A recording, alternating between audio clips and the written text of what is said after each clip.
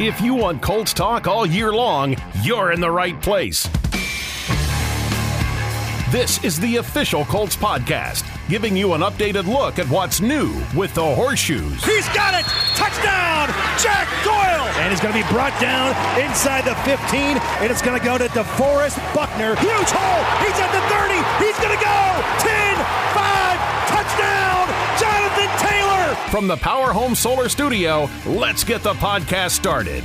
Hello again, everyone, and welcome to the Colts official podcast presented by WynnBET, proud sportsbook partner of your Indianapolis Colts. Betting is a team sport. Bet together at WynnBET, and we're talking about teams right now. Yeah, we got a good one. We got a good one in this studio today. Joining us, voice of the Colts, a great guy, a friend to everybody in here. He does a hell of a job. I think, he's moving up the old ladder as far as best voices, as far as covering teams in the NFL. Matt Taylor is here today, and also Lara Overton in studio, and of course from Colts.com, our senior writer, JJ Stankovitz. Get ready because we are going to hear... What was that? A lot of stank bombs today. That's right. A lot of stank bombs. JJ's coming. I saw Jeffrey this morning when we were getting our COVID tests that we have to get every week, and Jeffrey goes, "I got some sound effects that we're gonna roll with them. Bring the stank bombs." That sounded like when I pull the stopper on my sink and it starts. It's pretty good. It's sort of bad though. I like it, so it's good. But you know what? When I talk about bombs going off, let's get right to Matt Taylor because I'm going to start with everybody on this. We're going to be all over the place today. We're going high, we're going low, up mountains and down in valleys. How he says we're going to be all over the place today, as if that's any different for every other week when we do this. Setting that up. But Mayte, I'm starting with you first. The very first offensive play for those Houston Texans, picked off by a guy who is playing all pro. We knew exactly what kind of day it was. I looked around at people and say, wow, this is going to be fun today. But it started with Kenny Moore. Guys, what did you think of the athletic play from number 2-3 to start that ball game? Are you asking me? Go ahead. Free for all. Let it rip. By the way, the sound effect sounded like the anvil falling from the cliff on top of Wile E. Coyote. That's exactly what I thought of. Right there. Hey, that sounded like the Houston Texans game. It did, boy. Ooh, did it ever. Mel Blanc would be proud of you, Jeffrey, for the Warner Brothers Looney Tunes. Yeah, wow. You pulled out here today, What's up, Doc? I don't do a Bugs Bunny, but Mayte, tell me about that. You had to call that first play an incredible one. Toe tapper Kenny Moore, who I think could be a great quarterback in this league, B, a great wide receiver in this league, and obviously a great cornerback. Yeah, there's nothing he can't do. Plus, he's unbelievable as a human being, right? Today, as we tape this, named the Colts nominee for Walter Payton Man of the Year for all the countless things that he does with charitable work and community involvement. He's just a top-notch human being, and if he doesn't make the Pro Bowl this year, I don't know what the heck's going on because, he's got 4 picks, 7 passes defensed, almost 80 tackles, and he never leaves the field. I know he's a nickel corner, but the fact that he's played 98% of the defensive snaps this year for the Colts is unreal, and I think at times – he's the toughest defender the Colts have, which I think is really saying something when you're talking about Darius Leonard and DeForest Buckner and Bobby Okereke and so on and so forth. But can I drop in real quick on that, Mayte? Because I got a stat. Since 2017, Kenny Moore is one of 4 players in the NFL to have 10 or more interceptions and 15 or more tackles for a loss. He is the only cornerback with those numbers. He got 14 picks and 18 TFLs. So like you said, he is a tough guy at the line of scrimmage, and he can cover too. Not many people can do that, and there it is. Jesus. The first stank bomb today. I love it.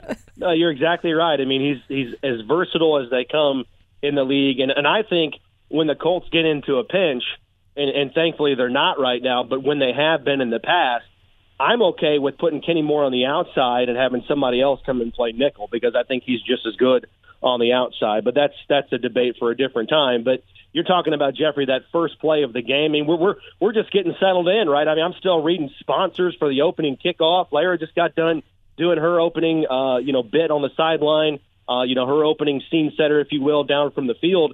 And then all of a sudden Tyrod Taylor's rolling out, and it's like a library. It's quiet, and Kenny Moore picks off the pass, and like no one knows what to think. I mean, is it an interception? Did he stay in bounds? Nobody knows. Where are the officials? I mean, it was just incredibly silent, and the Colts set the tone from the get-go on that play. Mate, it sort of was very indicative of how the game went. One of the most important questions that remains unanswered about that play is the celebration in the end zone. Lara Overton, what was that from Kenny Moore? The dance? The dance. What am I mean, I love the dance, but it's got to be called something because all his teammates were doing it. It was a little bit out there. I think it's called the lightning in the bottle is what it's called. Are you serious? No, it's just that's Kenny's nickname, so that's what I'm coining it. Oh, Because okay. I don't think that was well choreographed. I think that was just Kenny going wild in the end zone. I saw them doing a similar dance on, I don't remember if it was Stolly's Instagram. Someone's Instagram caught Kenny Moore doing that dance in the locker room, I think, this week. Yeah, I don't know that there was any particular choreography to that. We'll ask Kenny when the players are back in the building next week. But one of the things to touch on, what Matt was explaining there is I asked Frank Reich, okay, we know all of the stats on Kenny Moore. We know that he's Mr. Lightning in a bottle. But Zaire Franklin told me a few weeks ago that he considers Kenny Moore the most physical guy on the field when he is out there as part of this defense. And I think that says a lot coming from that group of linebackers that you have with Zaire, Darius, Bobby, of course, like that group, to say that about their corner. And when I was asking Frank Reich about where this defense feels the impact of Kenny Moore the most, he explained that compliment from Zaire comes from the fact that Kenny is able to put himself in such great position in multiple different facets within that defense. He's able to be so well utilized in all of the different capacities that he needs to be. So not only is he putting himself in great positions to make those plays, he's also well covering spots that create the opportunities for the rest of the defense when they're making great plays as well. When you see, Darius, with the forced fumbles and the stuff that he's able to do, it's likely because, Kenny has someone else covered. He's doing his job well to create the impact for everyone else on that defense. I want to talk a little bit about Kenny Moore being the Walter Payton Man of the Year nominee for the Colts too, because this is something that he is such a good representative of the Indianapolis Colts in the sense that everything he does in the community is so genuine. And when, Larry, you and I talked with, Chris Ballard, Frank Reich, Zaire Franklin about this, and they all use that word genuine, and like Kenny doesn't do authentic. He doesn't do any of this for the cameras. He doesn't do it because he wants the recognition. He does it because he genuinely wants to help people, and his relationship with the Garvey family, we all know the Mighty Mason story. It's just so incredible. And I was thinking about it this morning when we announced that Kenny's our Walter Payton Man of the Year, and I got to know Jarrett Payton pretty well when I was in Chicago. Nice. And I just think about how much this award still means to the Payton family and how honored they are every year to give this award to someone who makes such an impact in the community. I can think of no one better to get this award than Kenny Moore II. I mean, to carry on the legacy of being great on the field, great off the field that was set by Walter Payton. I really can think of no one better than Kenny Moore II. Absolutely. Maytay, tough question time because we are on that bye week right now, and I open it up for the room. You can have one defensive player of the year. Who is it? Has to be Darius Leonard, or is it possibly somebody else? With the way that this defense is humming, obviously coming off a shutout, who is it? Defensive player of the year. For the Colts? Just the Colts? Yes, sir.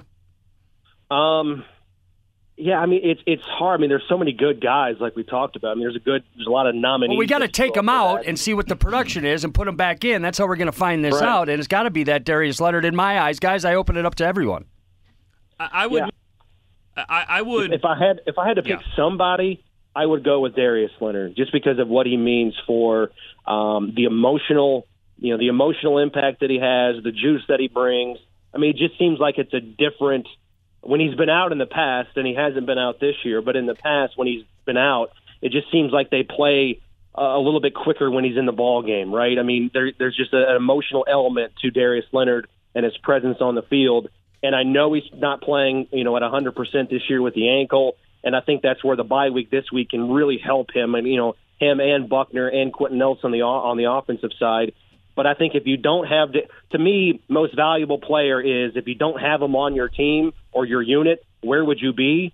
And I just don't think this defense would be nearly as productive, and they wouldn't be putting up the numbers from a takeaway standpoint without Darius Leonard and his instinctual ability to punch the ball out. I mean, whenever there's a play to be made in crunch and clutch time, there's Darius Leonard. So to me, if you don't have him, this would be a completely different defense. That being said, I think you can say the same thing without DeForest Buckner. Right. That's where I was going with this. Yep. He's doing things that don't show up in the box score by eating up double teams and putting pressure up front, guys like he and Grover Stewart. So it's not as, I think, known or commonly known among the fan base because they're not watching defensive tackle every single play. And that's not a shot at anybody. It's just it's not a glory position like linebacker when you're getting tackles and strips and creating fumbles and stuff like that. So I think it's my first poll would be Darius Leonard, but then just DeForest Buckner for all the little things that he does behind the scenes, if you will, that aren't going to show up in a box score for fans to read. Lara, is Darius Leonard without DeForest Buckner in there?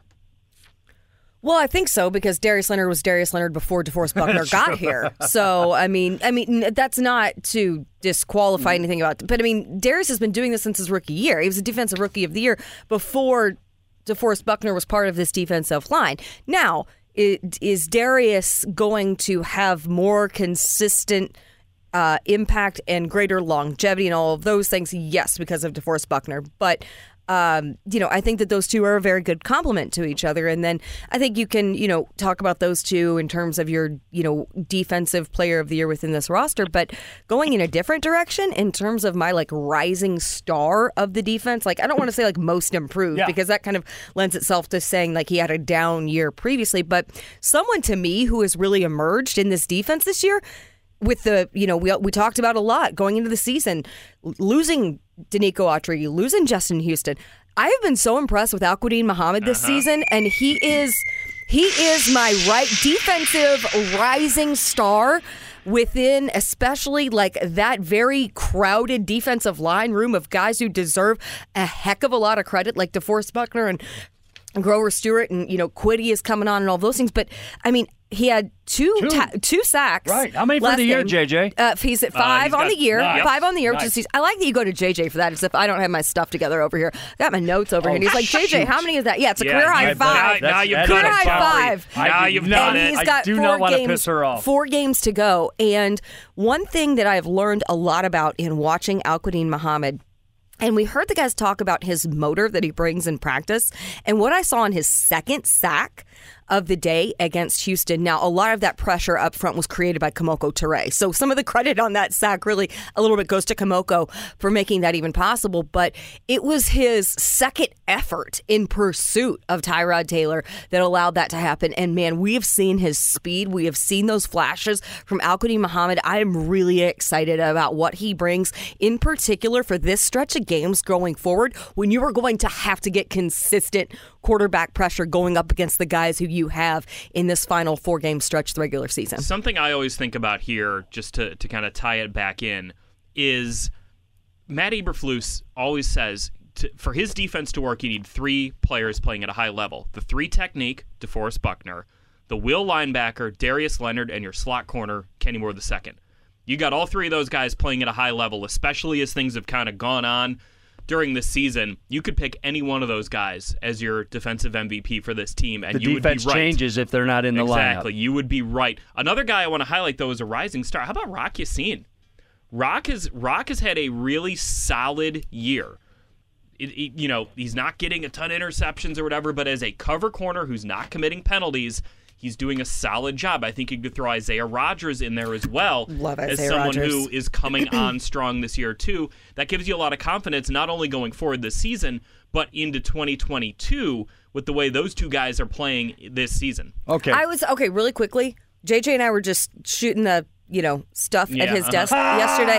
And this, gosh, you almost caught me there. You did. She cusses like a sailor, folks. It's true. So we were just chatting, and I was like, man, take a look back. That 2020 draft class, we had, of course, a lot of conversations early on about, JT and Pitt and, all of those, the much-deserved credit those guys get. But then looking at the rest of that, like Isaiah Rodgers coming through and being, consistent in year 2. Julian Blackmon is going to be a guy, this injury, of course, devastating for this season. But, looking around at some of those later picks that you kind of hit on in 2020, that class to me is going to really, I think, pay dividends for you as you kind of look to the growth and the development of those guys within this system. That's Lara Overton. JJ Stankovitz is here, and of course the voice of the Colts, Matt Taylor. I'd love to open this up and get your take on this one.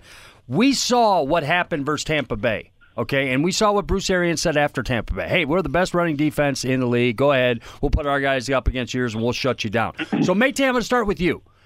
The Texans have game film on the Bucs as well as the Colts, okay? And here's how you beat them. You stack the box however you did it. You have 5. You bring a sink guy down, whatever they're talking about.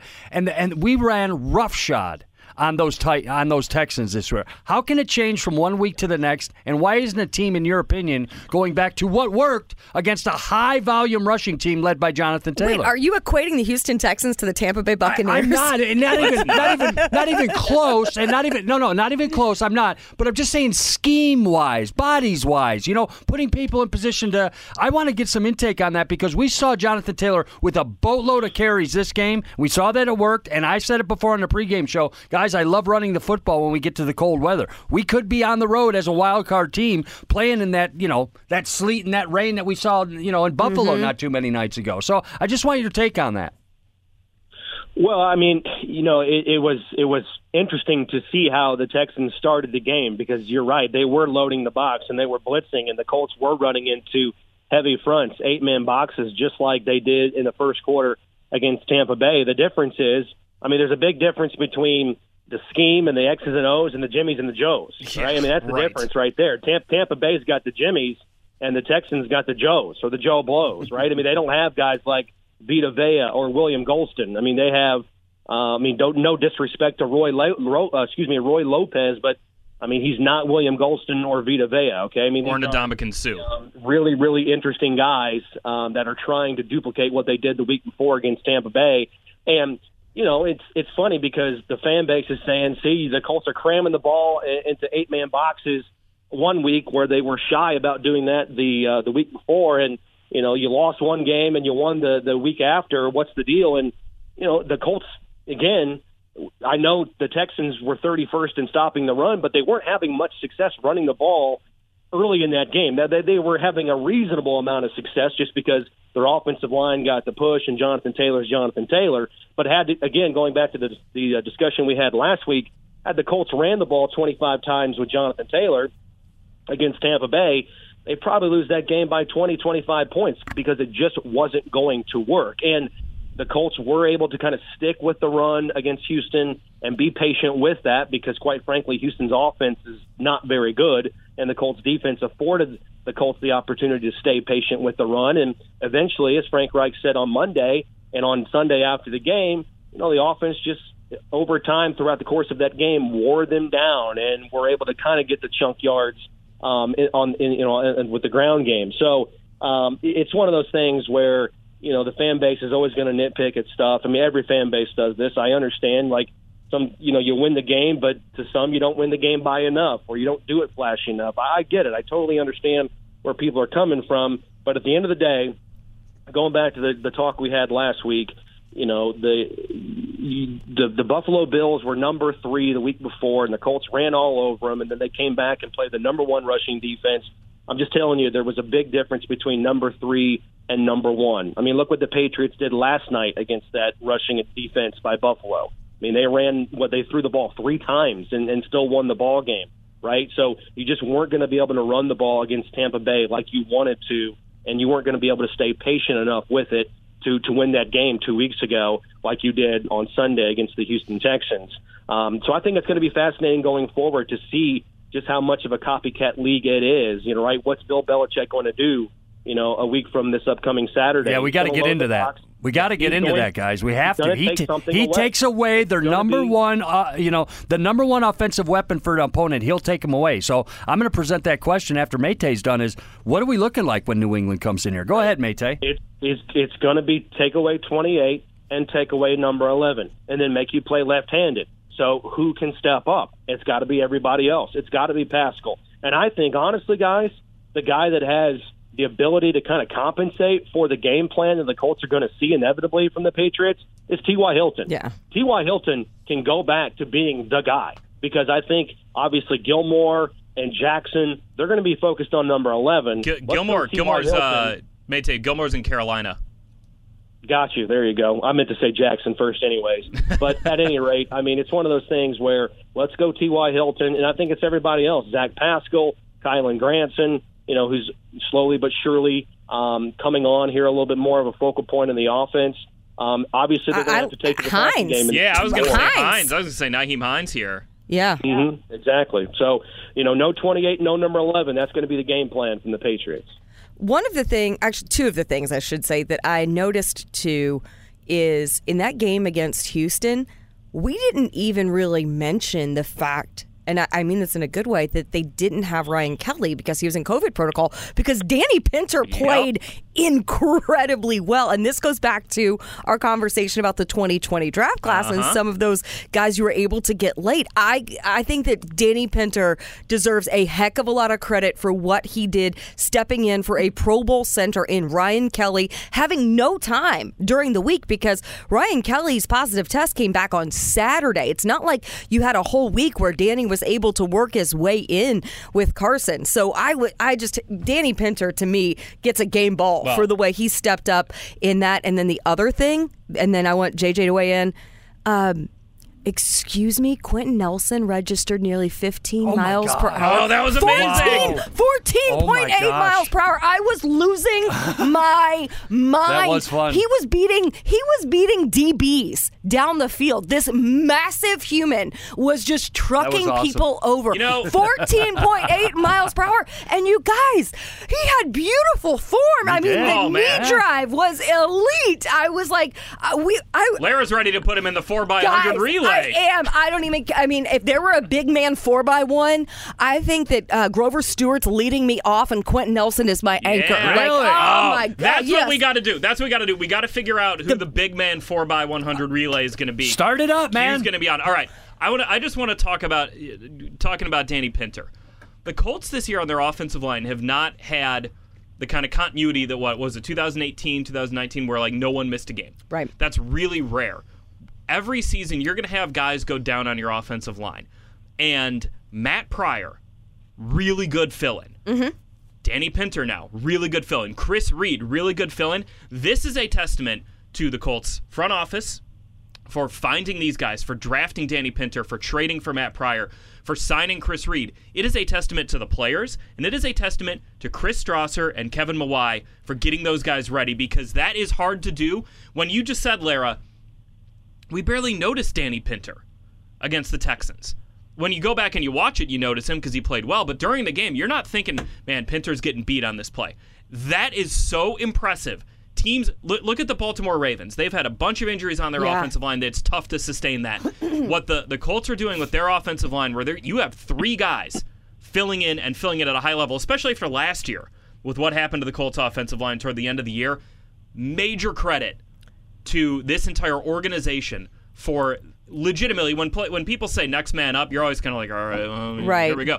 The Colts have actually done it with next man up at three different positions on their offensive line. That is incredibly impressive. In my opinion, the most underrated offseason move was the addition of Kevin Mawai in that offensive line room. In my opinion, I would say Chris Reed. I'm just kind of saying as a coaching offseason addition, because of what I have heard guys say about what Mawai has added to their game. It is incredible to listen to. It's also pretty easy to draw a straight line from hiring a Hall of Fame center to Danny Pinter stepping in on about the 24 hours notice and having a really good game. That is a straight line right there between Kevin Mawai and Danny Pinter having a good game. Chirp, chirp, Danny Pinter. How about that? Yeah, what an athlete right there. Maytay, voice of the Colts, is here. JJ Stankovitz, Colts.com senior writer, and, of course, our all everything is back, and she is salty, and I love it, and I haven't been cussed out. Oh, I was cussed out earlier before the show. I'm sorry about that. There was one, but I from me? Yeah, I get a couple a day from you, and they're well-earned. She wasn't even like 10 a.m. I usually try to save those for after lunch. Guys, I got to ask this now. With this 4-game stretch, Maytay, vital to win all four. I know it's a silly question. We'll say what you will, but talking with Buffalo losing that one in the wild card mix and New England running away with the in that division, where are we on this thing? Is there wiggle room from here on out, guys? And I know we're depending on other teams, but to win out, you're going to solidify it, okay? One loss, what does that mean? JJ, I start with you. Look, if you win out, you might win the division, first and foremost. Woo. So that is where the Colts stand. They want to win out because, look, they need help, but if they win out and the Titans go 2-3 down the stretch with games against the Jaguars, Steelers, 49ers, Dolphins, and Texans, Colts win the division. So you want to win out. The Colts do have some wiggle room, though, because they have a very good record in the AFC. And it's kind of like we were talking about before, the Buffalo-Tampa stretch, where if gun to your head, you're told no matter what, you're going 1-1 in that stretch, you'd rather beat Buffalo and lose to Tampa. So same thing in this stretch. You'd rather beat New England and lose to Arizona if you have to go 1-1, because that helps your AFC record, which is a big tiebreaker when it comes to teams like the Bills and the Bengals and the Chargers, who are going to be – those are the teams the Colts are competing with right now for a playoff spot, are those three teams. The rest of the AFC is beneath the Colts, and I guess the Steelers. So you want to make sure that you have the best AFC record possible. I think there is a plausible scenario in which the Colts go 2-2 and still make the playoffs. It is not likely. It is plausible. Just don't like the sound of that. You don't want to think about it. It's a lot of sweating going on. You don't want to think about it. But, look, I mean, New England and Arizona might be the two best teams in the NFL this season. Throw Tampa in there. You got probably your top three. New England, Arizona, Tampa are your top three. And the Colts are playing all three of them in the span of, what, four games? Right. So you zoom out a little bit. If you go 1-2 against those three teams, you're in a really good place. That also proves you are one of the best, probably 5 or 6 teams in the NFL. I'm looking at this playoff picture right here, of course. So New England currently first in the AFC at 9-4. Then it's Tennessee, who is struggling with injuries, and they're on a bit of a slide. Obviously, they're still a team that can find ways to get it done. But just behind them, we do not know who the Baltimore Ravens are. I think we that know. Is probably one of, to me, the biggest Jekyll and Hyde teams that you have. I'm going to be honest, Lara. I think we know. They're probably going to win that division, but they are ravaged by injuries. And at some point, it's going to catch up with you, and it's caught up with them. And then you have Humphrey's out. Yeah. Then you have Kansas City at 8-4, the Chargers, the Bengals, the Bills, the Steelers, and then you get to Indianapolis. And I don't really trust the Chargers or the Bengals at this point because of how they have been so inconsistent at certain points in games. I think that this is a division, or this not a division, but this playoff scenario is going to get very muddy. Is going to have a lot of movement in the next 2 to 3 weeks. Here's why that game against New England is so important for the Colts to win. The Bengals have a 5-3 record in the conference. The Chargers have a 5-3 record in the conference. The Colts don't play either of those teams. That would then become the tiebreaker, I believe, would be the conference record. The Colts are 6-3 in the AFC. So if you're able to beat New England, you probably are. You're not guaranteeing it because you still have to beat the Raiders and Jaguars, but you are in the driver's seat to have the tiebreaker then over the Bengals, the Chargers, and then the Bills by virtue of beating the Bills. Right. You'd have the tiebreaker over all those three teams. Even outside of all of outside of that, it matters to beat the Patriots because you've got to prove that you can consistently beat good teams. You beat the Bills, and that is great. But you also have these situations, and Frank Reich has been very candid about games in which we've had double-digit leads that have evaporated. You go back to Baltimore, you go back to the Tennessee Titans at Lucas Oil Stadium, the Tampa Bay game at Lucas Oil Stadium, home games in which you have built those leads and not been able to sustain them. So to me, yes, all of the playoffs and this and that and who beats who and where you are, yes, that matters. But to me, the biggest reason this game matters is you have got to prove that you are a contender who can beat damn good football teams in December. And do it at home. I totally agree. Yep. Mate, you got the Patriots coming up. You got the Cardinals coming up. You got the Raiders coming up. You got Jacksonville coming up. What say you on this team? JJ put it out there. Hey, 2-2 could find a backdoor way into the playoffs. 3-1, you're looking better and obviously running the table. But we are facing, a healthy Kyler Murray coming up. Obviously, Carr is Carr, your guy over there, Mate. We know what this, what young Mac is doing in New England and the running game. We saw it last night in the Monday. What say you on this last 4-game stretch?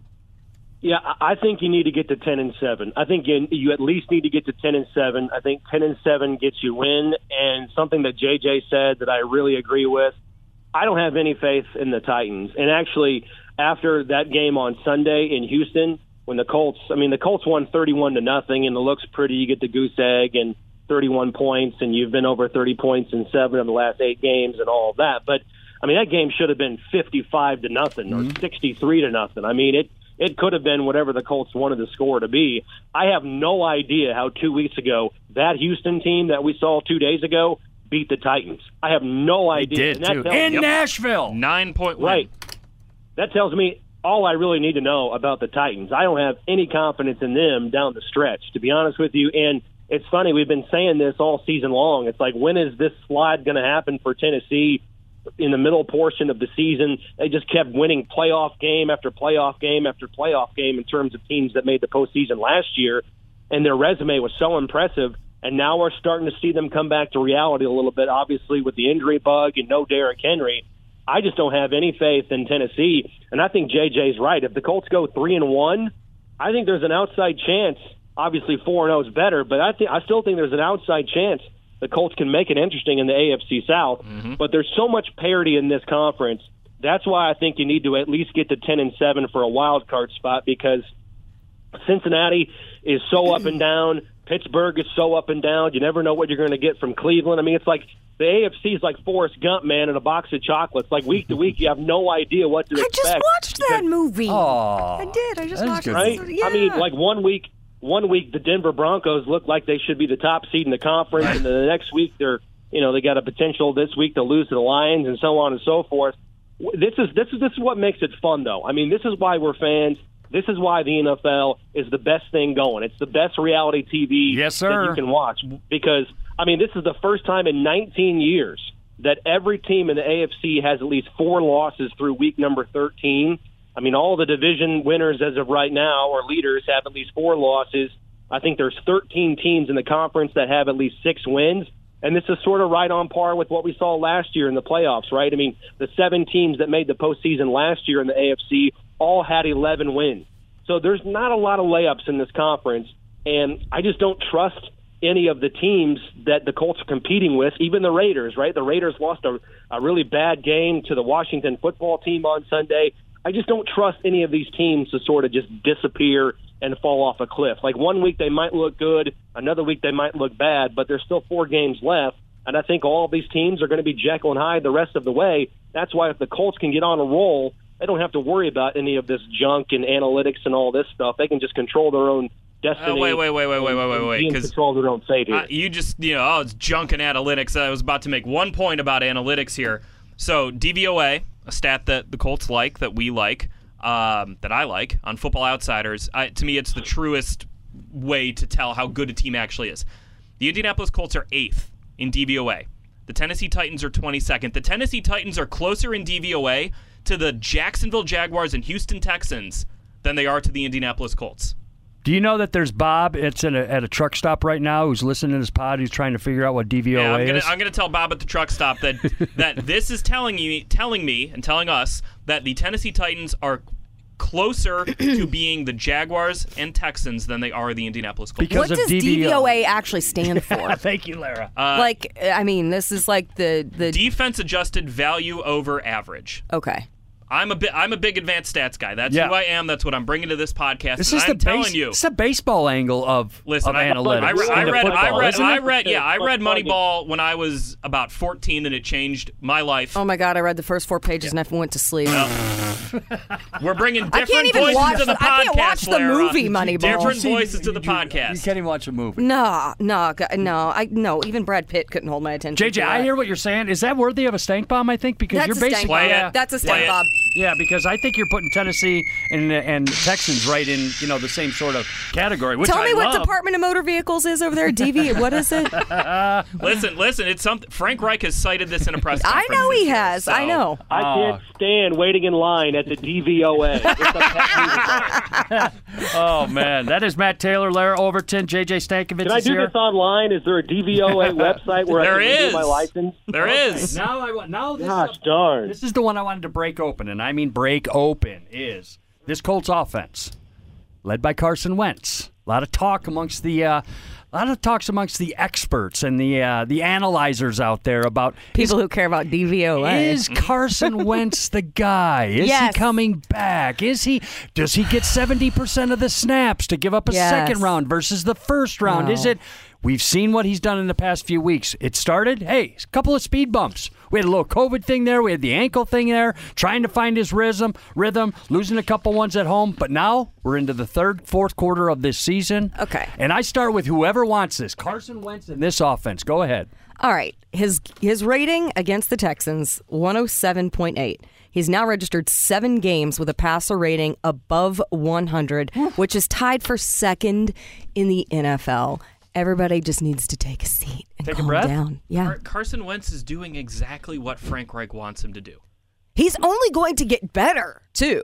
This is only going to get better. Carson Wentz, mark my words, Carson Wentz is going to win the Colts a game before the end of the season. Nice. Need it.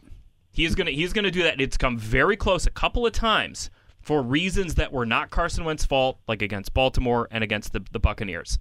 It's come close. It's going to happen before the end of this season. JJ, you came up with it before the show. You had a good argument here. Now, maybe not so much an argument with statistics and possibly DVOA backing you up. No DVOA but here. This offense, go fill in the blank, sir. This offense has been the best offense in the NFL since Week 4. They have had a double-digit lead in every game since Week 3. Is that right? Something along those lines? So is that right, Mate? Yeah. I heard that stat. Yeah. So the last time they haven't had a double-digit lead in a game was at Nashville in Week 3, right? Whoa. The Colts have the most points scored in the NFL since Week 4 with 315. That is, let me do my math, 19 points more than the New England Patriots in that same span. They're fourth in yards per play since Week 4. You've got Jonathan Taylor running all over everyone, setting records, it's like a record every week Jonathan Taylor is setting. You've got Carson Wentz playing within himself, playing within this offense. He isn't turning the ball over. The Colts, since Week 4, are tied for the 5th lowest number of interceptions of any team in the NFL, and yet since Week 4, they have the 5th most deep passes of 20 or more yards. And I'm also going to say, let's point this out as well. Like, of course, okay, when you're talking about just the receiving game, he's had, Michael Pittman over the course of the season, and then you have, Nyheim Hines in that position as well. But, the guys who you thought were going to be primary targets, Paris Campbell has missed nearly the entire year. T.Y. Hilton missed significant period of time early. So Carson has done a lot of this without the people surrounding him as options within the offense as well, because of the limited time that you have seen from guys who you consider to be high-profile targets for number 2 in guys like, Paris Campbell and T.Y. who have missed significant time. So I agree that T.Y. is going to be big in this final quarter of the season. By the way, the Colts have scored, real quick, the Colts have scored 30 or more points in 7 games this year. First time they've done that since 2009. Nice. I know who's 2009 was a good year. Yeah, who's quarterbacking the team. I do. And I know this has been talked about. I know I've said this before, and I'm kind of beating a dead horse. But again, if you look at what happened to the Colts in training camp and the drama in terms of the COVID situation and the injuries and all the guys that missed significant time, significant players missing significant time at Westfield at Graham Park, it's almost as if the first month of the season, or at least the first 3 games up until Week 4 in Miami, that was training camp 2.0. Yep. That was time on task because no Nelson, no quarterback. Darius Leonard missed a considerable amount of time. Braden Smith, no Ryan Kelly. Yeah. Right? It goes on and on and on and on. Just the amount of injuries that team sustained in the first 2 months of the season before Eric really the Fisher. season even started. You didn't have Eric Fisher. Eric Fisher didn't do anything. Yeah, right. So it's this team right now is where they wanted to be in Week 3 when Carson Wentz was hobbled on 2 bad ankles in a monster game on the road against Tennessee. If you win one of those games against the Titans, we're talking about the Colts solidly probably in the playoffs and maybe winning the division. Who knows? You can't play the coulda, woulda, shoulda game, but this is something that Frank Reich actually talked about last night on Colts Roundtable Live. A fan asked him a question. Look at that plug. JJ, you talked about, the Colts being over 30 points in 7 of the last 8 games, and they're humming right now. And a fan asked him, is this the best offense you've been a part of since you've joined the Colts? Oh, yeah, I liked this question. Frank answered the question, very politically, and, he didn't diminish anything they've done in the past. But one of the things that he brought up, and it was a really, really good point, the Colts in the first month and a half of the season, they were not good inside the red zone. Yep. They were not good in the red area at all, scoring touchdowns. They were not good in goal-to-go situations either. And so if you think about where they are now, I think they have a top 5 offense in terms of scoring and rushing and passing. Think about how many more points they'd have. Think about how many more games they maybe would have won, right? They maybe beat Baltimore. They maybe beat Tennessee if they get one more red zone conversion touchdown. And this is a really good red zone team right now, but they weren't the first 5-6 games of the season. They're sort of middle of the pack because of that early stretch weighing them down. But right now, inside the 20-yard line, the Colts are really creative, and they're executing at a very high level. I like to throw fun into this thing, and I don't know why. What is going on with your microphone I don't know. It today? keeps going in and out. We're going to have to talk to Casey Valier at the end of this show and figure out what's going on. We got Casey's Cause coming up, too. I'm just naming the segment Casey's Cause coming up. That was a bit of a. I like to have fun. Is my point. And Lara, you and I did this last year. JJ, you were in Chicago, but it is like mid-season awards. I call them. We're not going to go through the whole bank. Yeah. Mayte, you were there with us, but I've got to go around the room here because these are fun. Not putting anybody over anybody because each week you could name anybody, but I like the assistant coach. Dadgummit, the assistant coach of the year award. Ooh. Okay, of the year. And I know that's tough, and there's 4 games left or something right now. I got one. Okay, hold on. Yeah. Assistant coach. Frank Reich out of the running, but somebody on his staff is assistant coach of the year. And I'm going to start with my microphone first. He's starting to tick me off here, if you guys can hear me. But, JJ, go right ahead. No, Lara's starting. Lara's got one. Scotty Montgomery. Yeah. Scotty Montgomery is the guy. The production of Jonathan Taylor this season, and these were massive shoes to fill behind Tom Rathman, and Scotty Montgomery has brought a new element into that running back room and into this offense. And if you've watched Hard Knocks, you have seen Scotty pretty prominently featured of all the assistant coaches because he is a dynamic personality. He is so insightful. He brings incredible perspective. He has, a background as a player, as a coach at the college level, at the professional level, and all of these things are a perfect complement to the group of guys that he is working with right now, in particular led by Jonathan Taylor, who has just been on another level this year. All right, I want to give this to Marcus Brady because I think a lot of people see he's the offensive coordinator, but he doesn't call plays. What does he do? Marcus Brady's background is in RPOs. He majored in learning about RPOs when he was in the CFL. When they were doing it up in Canada, before it came down here to the college level, Marcus Brady was running RPOs. The Colts, with Scott Milanovic. The Colts' RPO game this year has been so good. And it is a way for Jonathan Taylor to get those carries, for Carson Wentz to get some easy completions. Marcus Brady, for his impact on the RPO game with the Colts, is my pick. Okay. Mayte, what do you got? I agree with those. I agree with those 2 selections. I would probably agree. Those guys would be first and foremost for me, just to go a different angle for the sake of doing it. I'll throw in James Rowe, the cornerbacks coach for the Colts. He's really gotten the best out of some guys that they've needed to step up, with Xavier Rhodes being kind of banged up this year and in and out of the lineup a little bit. He came in with a plan for Rock Ya-Sin. The Temple connection there, I think, has rubbed off on Rock, and JJ mentioned his productivity and his consistency kind of even out this year. And then I think Isaiah Rodgers has really ascended too, and has really taken a nice step in year number 2. And obviously there's things that about his game that you can't teach, with the speed and the quickness and his recovery ability. But he's been a nice option. I didn't think he would be playing as much, as he is right now at the beginning of the season, but he's been a nice addition to that secondary. And I don't think you lose too much when he's out there, especially again with Xavier Rhodes being banged up. He had that interception off of Tom Brady. Go ahead and just add that to your trophy case, and you can tell people for the rest of your life where that football came from. So I think those 2 guys, Ya-Sin and Isaiah Rodgers, have taken a nice jump this year, and I think it's partly because of their assistant, or the position coach, in James Rowe. One really quick thing on James Rowe, too, what's really interesting is he didn't play college football. Like, his path and journey to coaching in the NFL is incredibly unique. Story. It is. Yeah. It's a very cool story. He and I sat down when he came into the building, and we did a whole interview about it. It's on Colts.com. But, yeah, so he, I believe, played baseball. Growing up, his brother played football, and he would start watching football and then kind of sat up in the booth and started picking things up. So the way he sees the game is very interesting. Excellent. We're putting our feet up this week. This is the bye week, so we're going all over the world of NFL and your Colts. We are brought to you by our friends at WynnBET, proud sportsbook partner of the Indianapolis Colts. Betting is a team sport. Bet together at WynnBET. Mate, voice of the Colts, Lara Overton, JJ Stankovitz, senior writer from Colts.com is there. And just very quickly, because I'm going to move on, any concern with the Money Badger? None. Any concern? None. This guy was perfect. It was a short one, too. I'm just telling you what I'm reading online. One kick. No concern? No, not for me. Yet. We're good with Money Badger. Yeah. Okay. Money Badger's also kicking indoors the next 3 weeks.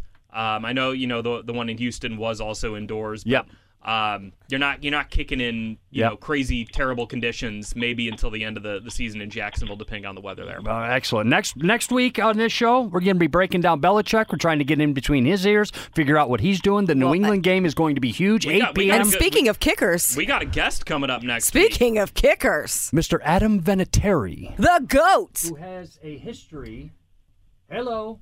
Adam Vinatieri. Yeah, please do. A history with both teams, New England, obviously. He will be going into the Hall of Fame playing for 2 teams. He will be our guest next week so we can break that thing down. Jeffrey's mic is out, I guess that, I'm glad you got the WynnBET read in. So, we can take care of that. We've paid the bills. We paid the bills. The lights are staying on. For our friends at WynnBET, proud sportsbook partner of the Indianapolis there it Colts. is. There's Jeffrey's microphone again. There we go. I know this is kind of a.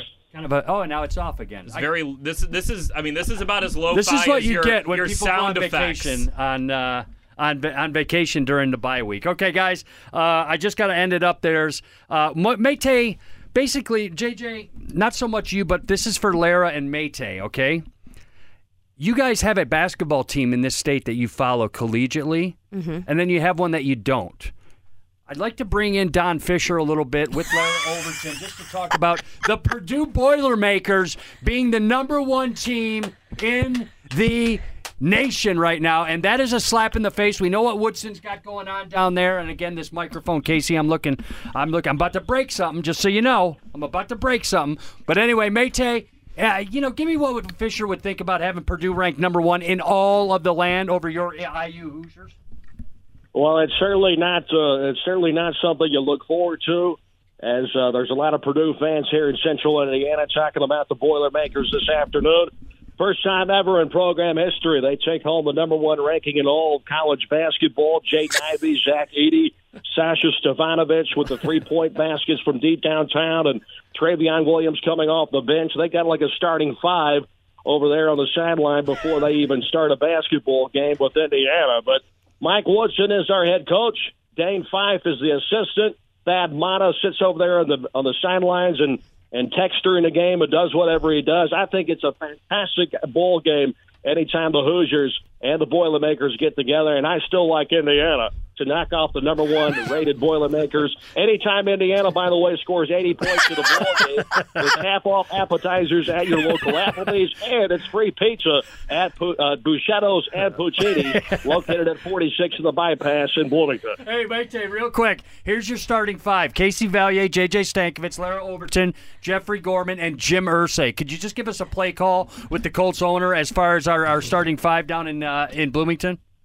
Across the top line, J.J. Stankovitz slides it right side to Jeffrey Gorman, drives it baseline, kicks it outside left wing. Lara Overton. Now, Lara resets with 10 on the shot clock. She drives in the paint with the left hand. Kicks it outside to Jim Irsay, wide open at the top of the key for 3. He got it! That's Jim Irsay. Knocks down his 14th point of the ball game, and the Purdue Boilermakers have no answer for the owner of the Colts. It's now 55-50 as Indiana has their biggest advantage of the ball game. Timeout. Jim Irsay getting the count involved here at the Assembly Hall. Timeout on the court. We're back in a moment. It's Indiana University basketball from Learfield. That is the voice of the coach, Matt Taylor, with the perfect impression of our friend Don Fisher. And he had no preparation for that. He did not know you were going to throw this curveball in there. That was totally off the cuff by Matt Taylor. Golly, Mate, that's so good. Guys, we can Have you guys ever seen Irsay's 3? I mean, it's deadly. I have Jim wearing a sport coat anytime he plays basketball, too. You know what I mean? Oh, totally. A buttoned-up sport coat from the corner, he got it. Yeah. There's Jim Irsay in a tailored suit from the corner. All right, mate, I appreciate the time. We did a little bouncing all over the NFL world and the Colts world. We are going to break down some seriously important games coming up in the next month, and it starts next week at Lucas Oil Stadium, 8 p.m. It's a national television audience. It's against the Patriots. It's Belichick coming back here. We got a lot to talk about next week, plus more breakdown. Guys, I appreciate it. Thanks for flying off the cuff with me like we usually do, sliding down the snow-covered hill on the seat of our pants, but we got through it, and we got the good info out there, and most importantly, Mate, appreciate you taking your time out. I know you're at your vacation home down in Cabo for a couple of days. He and Joe Buck. Yeah. That's why I got I'm getting ready to play guitar. I'm getting ready to play guitar with Sammy Hagar, so I got to run. Mate, appreciate the time. All right. Lara Overton, JJ Stankovitz. I wanted to bring in Casey's Cause, a new segment on this, but I'm so ticked off at this microphone, and he had nothing to do with it, but we're going to get to that in the upcoming weeks. I'm sorry for being in and out of your ears on this broadcast, but we're going to figure that out. I had fun. It's cold as hell outside now. It's officially winter. We're going to have everything shut up tight as a drum as next Saturday night comes around with the complete audience that we are expecting everybody to watch an incredible game and what's the word? The magnitude? Yes, of that win that's coming up. And I'm putting it out there. I am absolutely putting out the signature You're win manifesting against this Patriots team. I'm putting it out there right now. And this thing will be huge as far as setting eyes abuzz around the NFL that says, hey, we don't want to face the Colts. JJ, am I wrong? No, because look, you remember that clip from Hard Knocks where Frank Reich talked about bringing back a load of respect on the plane from Buffalo? Yep. They're going to drive home with respect after this Patriots game. Those cars are going to be weighed down. It's going to be like you put a piano on top of a car and the back of it is just like dragging on the road. That's what it's going to look like if the Colts beat the Patriots. It's like another Looney Tunes reference. That's what I'm like that was actually right? a Simpsons reference where Homer's got okay. no chains on his car driving a piano down the road. Hey, enjoy the couple of days off, guys. Hey, you too. You earned it. Good to see everybody again. And don't forget, you can find out all sorts of information, the latest and the greatest on Colts.com. Download the Colts app as well. Follow JJ Stankovitz at JJ Stankovitz on Twitter, at Lara Overton. I'm at Hey Gorman. Casey Valier, we're going to get to you next week. But in the meantime, you can't go on vacation because we got microphone problems. Hey, one thing really quickly. A lot of us here are taking a couple of days off, and we are so grateful that, ownership has, afforded us some time off. And they've all really encouraged us to log off of the devices for a couple of days, kind of just to disconnect and really enjoy spending time with friends, with family. So Colts Nation, try to do that as well. At least take a little bit of time for yourself when we don't have, a game this weekend. Enjoy watching the rest of the games that are going on, but try to really mindfully remove yourself from being, connected on all those things because we'll be logging off for a few days as well. Yeah, mental breaks are very, very important for everyone. No matter your line of work. So don't worry when you don't hear from us in a few days. Yeah, that's right. We'll be back Monday. We will be back Monday, But most importantly, thank you. And I'm talking about you, the listener, right now. Thank you. We have them all over the world, guys. In Guam, in France, in Mexico, from Connecticut to California. We have listeners out there, and I want to say thank you. They come for the DVOA. Yeah, they do. They come for the DVOA stacks. And I'm just saying, or stats rather, I should end with a stank bomb on this thing because we're going to put that thing to bed. We'll bring it back soon. But I want to thank everybody. Thank you guys for listening like this. We hear from you on social media. We love hearing the feedback. Love hearing that you guys are enjoying the show. Getting better and better each week. JJ and Lara are. I'm kind of digressing a little bit, but thank you. They carry my my water for me. So for JJ Stankovitz, for Matt Taylor, a big thank you, and of course, Miss Lara Overton. It's high profile. There we go. There's the stank bomb, folks. We'll talk to you next week.